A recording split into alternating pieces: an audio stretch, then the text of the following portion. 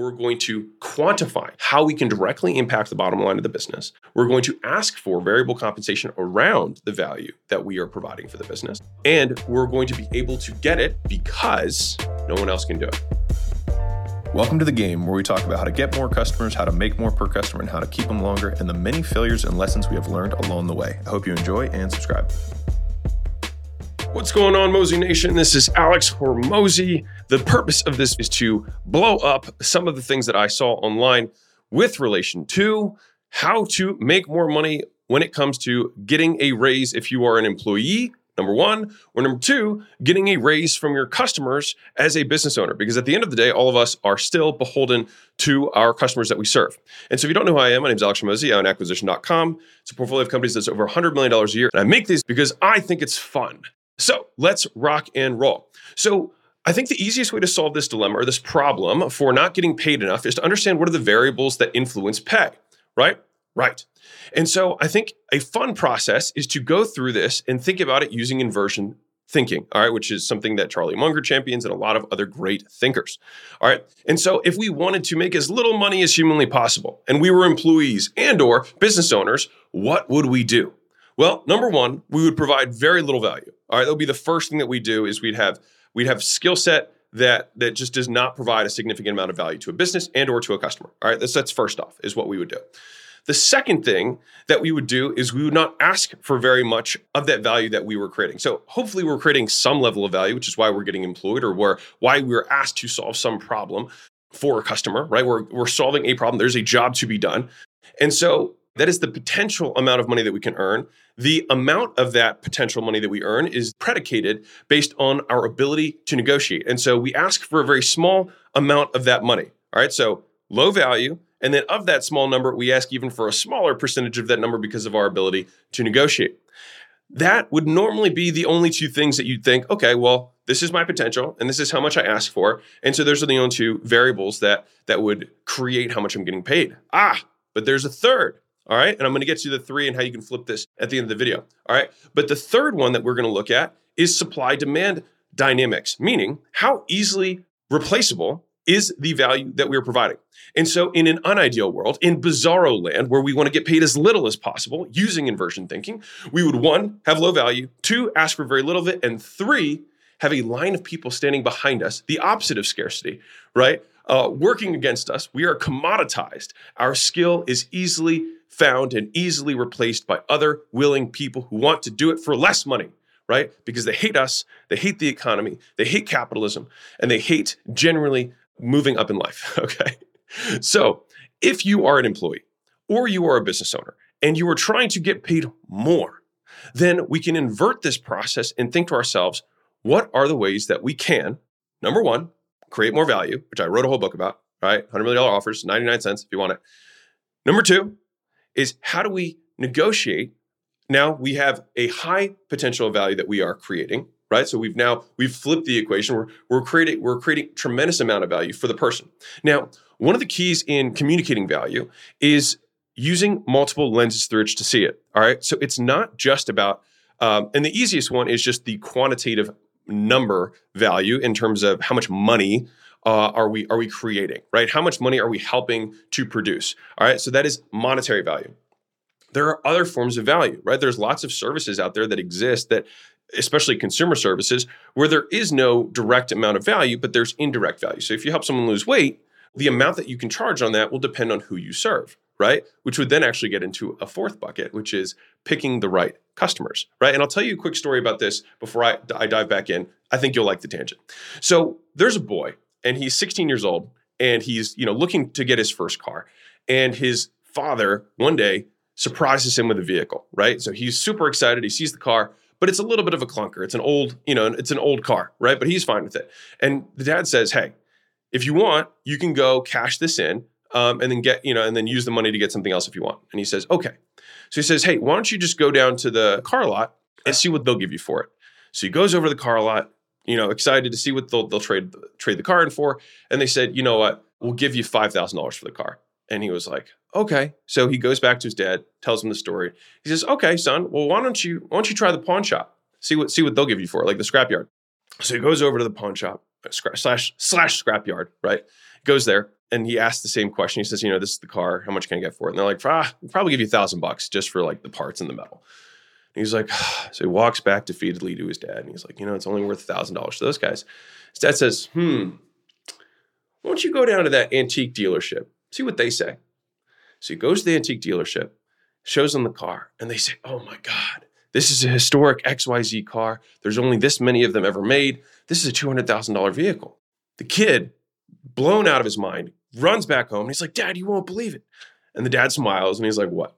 He's like, they say this car is unbelievably valuable. It's historic. It's like one of a kind, blah, blah, blah, blah. And so the dad pauses and says, so listen, son, what I want you to see from this is that the value that someone would give you is not necessarily just a result of the vehicle, of who you are, but who you are talking to.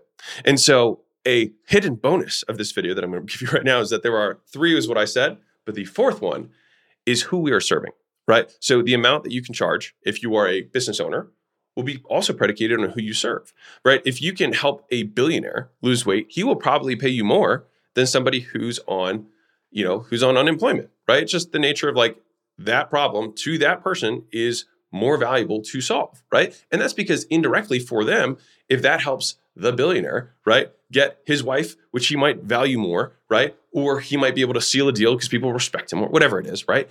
Then there is more indirect value that you can ascribe to the services that are being provided, okay? So I said there were 3, but there's actually 4 because I'm trying to keep you guessing, all right? So I said number 1 was value, okay? So value is going to be predicated on who we're serving and also how much value we can provide, which is going to come into what's the dream outcome we're providing them? How likely do they think that they're going to get that with you as an employee and or as a business that they're hiring? Because all of us are doing jobs. All of us are employees, right? In one way or another. How quickly we can get that done. And then how much work they have to do as a result of that, which you can translate in a couple of ways. If you're an employee and someone always has to check up on you and always has to give you direct instructions, that is less valuable of an employee than an employee who's coming with the ideas, can get things done quickly. I have a large amount of confidence that someone's going to do the job, and the perceived outcome that I want to create, that employee can duplicate quickly. Awesome. So you can reverse the value equation that I talk about in the book, whether you're working for a customer or you're working for a boss, either of those things. And I'll get to how you can make more money as an employee in a second. Okay. So 1, we're flipping the inversion to we create lots of value.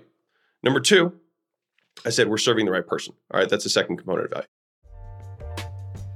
Hey guys, real quick, for those of you guys who are $100 million offers fans, I love you. I added in a lost chapter that has never been released. I'm releasing it now. Transparently, I'm doing that to build hype for $100 million leads. But you will have the unreleased chapter. It talks about your first avatar and how to segment customers to make more money. You can get it by going to acquisition.com/leads. It's for free in exchange for your email so that I can email you when we launch $100 million leads and so that you cannot miss out on it, because last time I sold out for like 8 straight weeks really fast. So that is my way of making sure that y'all get first dibs. Number 2 here is going to be how much we ask for. All right. So how much we negotiate. And so as a business, we do this by setting our prices, right? That is fundamentally the negotiation that occurs, is that we set our prices. And a lot of times you'd be amazed that just asking for more, you get more, right? Because most people sell from their own wallet, as in they think this is a lot of money and therefore they ask for what they believe is a lot of money. And here's the fundamental fallacy with this problem. What comes easy to you is typically not easy for other people. And so I'll give you a simple example personally. I am not a car guy. I am not a fix-it guy. I just don't care. And so if I went to a mechanic shop and they said, hey, we've got to, change your oil and, do XYZ in your car, it's going to be, $100. If they say $100 or $300, I'm not going to notice. I'm not going to care. But if you talk to another mechanic, they're like, you charge that guy $200 to change his oil? That's crazy. It only takes 2 seconds. And all you have to do is turn the knob and oil comes out and then pour it back in, whatever, right? And it's because to them, to a mechanic, changing oil seems like a very easy thing to do. And it probably is. But to me, it's something that is going to take me time to learn that I don't care, right? And so what is easy to one person, because you have been doing it for so long, might not necessarily be easy to other people. And so your perception of the value is actually skewed, which is why you should not be the one necessarily setting your prices. You allow the market to set the prices for your services and or the pay that you get, right? So number 1, we provide lots of value. Number 2, you negotiate or ask for a higher amount, okay? And if you're an employee, an easy way to do that is create some sort of variable compensation for yourself and say, hey, these are ways that I think I can tie into the revenue of the business. Would it be fair? Would it be unreasonable for me to ask for a percentage of that, not for necessarily the whole company, but at least in this way, so that I can drive towards those goals, which will ultimately make the company more money, right? Which is exactly what we're doing when we serve customers, right? Especially if you're in B2B services. You say, listen, I think that this thing will yield this amount of result, and I would like a percentage of that, right? And it's variable compensation. So the best way and the highest people who make the most money have variable compensation. Business owners have variable compensation. Depends on how well your business does and how much you serve your customers. The business itself is variable compensation, right? The enterprise value. All right. So if you can shift your thinking around this, it will pay dividends. So value, negotiation skill, and the third one, which is competitive landscape or competitive dynamics or supply demand for the job to be done. All right. So think about it this way. If I have lots of people who can do the job, right? If I have somebody who comes up to me, let's say they're an employee, and they say, hey, I'm providing lots of value and I would like to ask for more, I would not have leverage on this situation if there was 20 other people who were lined up who could do the job and were willing to accept less, right? Which is why this applies for both labor as it does for owning a business. It's both sides, right? If I want to provide XYZ service and there's another guy who's willing to provide XYZ service for less, and there's nothing that really differentiates us, then most consumers will just go to the one that costs less, which brings up the important lesson of how do you invert this? How do we solve this problem? Which is we have to be in a category of one. All right. And so we do this by trying to niche down and create more specialized services, because then we decrease the pool of people that we are competing against. Now, as you scale up in a business, I'm going to answer this as a business and also for employees. As you scale up in a business, you do in general go broader, but usually you can use the experience, the depth of knowledge you have, and then be able to be better at that stuff at a larger scale. All right.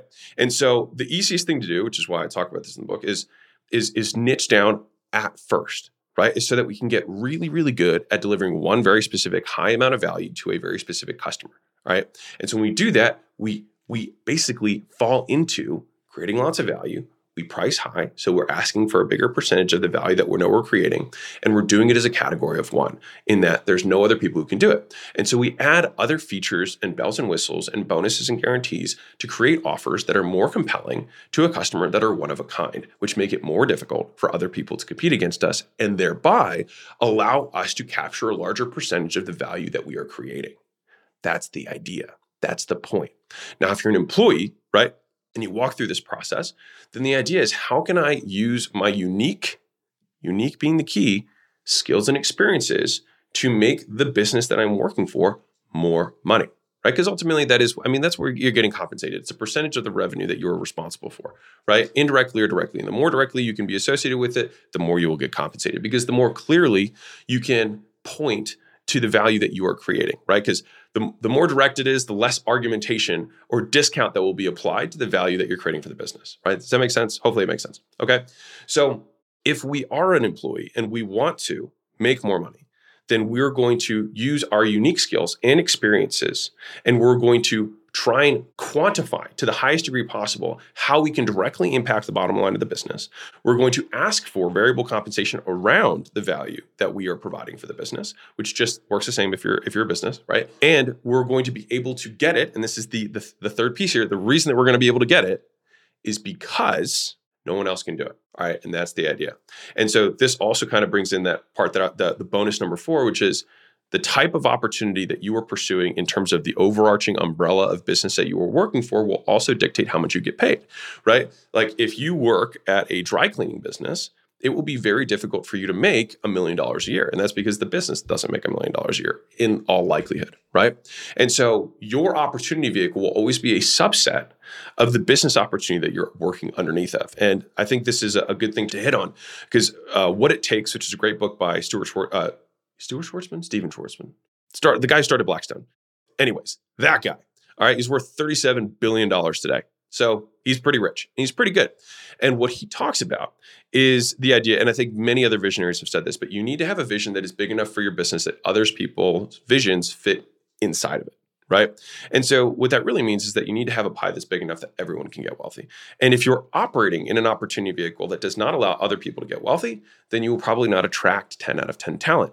And if you are 10 out of 10 talent, then maybe you should be looking for bigger visions, bigger visionaries, bigger companies who have bigger goals and bigger dreams so that you can learn unique expertise while working at those businesses. Because listening to Uncle Warren, there's only two things you should be working for, whether you're learning or you're earning, right? So you should get paid. You should get paid in one or two, or ideally both ways when you work, which you should be learning all the time and you should be earning, right? And it should definitely at least be one of those two things. And if you're not learning and you're not earning, you should stop working wherever you're working. All right. Which is why we're seeing a precipitous drop in, I would say, frontline, retail, very generic workers. Last 2 months, I think we have 8 million people quit their jobs in those kind of frontline sectors because the opportunity was not big enough. Right.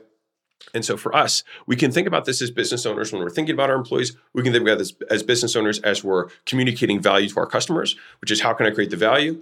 How can I capture the value through my pricing and my ability to negotiate? And then how can I create a category of one so I'm not competing against everyone else's shitty prices? All right.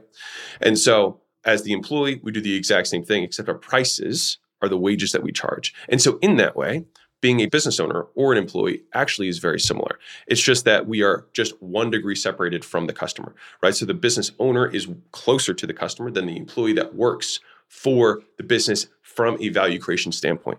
Right. So business serves the customer, employee serves the business, right? And they do that. I say that as a from a big picture perspective, even though the employee may directly be servicing the customer, they do it within the overarching infrastructure of the business that exists. All right. And so right now, if you want to make more money, you want to get paid more, whether you are a business owner or an employee, think about how you measure up in each of those three dynamics. And if you're like, how do I create more value? I wrote a book about it. It's 99 cents. You can grab it if you want. It's on Amazon. It's 4,000 5-star reviews. I think people like it at least. Or at least they just like leaving 5-star reviews for it. So either way, I'm cool with it. Ideally, they like it though. But that's about the value creation, your ability to negotiate. Honestly, like you could have all the tips in the world. I'll tell you the simplest law of negotiation is this. He who has the most options wins the circumstance. And so your ability to get other customers, your ability to have other jobs if you're an employee, those that you bring to the table prior to your negotiation will give you all the leverage you need. If you have 100 girls who are lined up to date you or 100 guys who are lined up to date you, you have more leverage in the quote negotiation, right? If hundreds of other businesses who want you, you have far more ability to negotiate, which is why people are like, how does the CEO make, $50 million bonus or whatever from his publicly traded companies? I was like, well, do you know the amount of guys who can do that specific job? You can count on one hand in the entire planet, right? And so that is why, because the supply demand dynamics for that specific role, right? And the value that's being created and the percentage that they negotiate, that's how that kind of money gets created.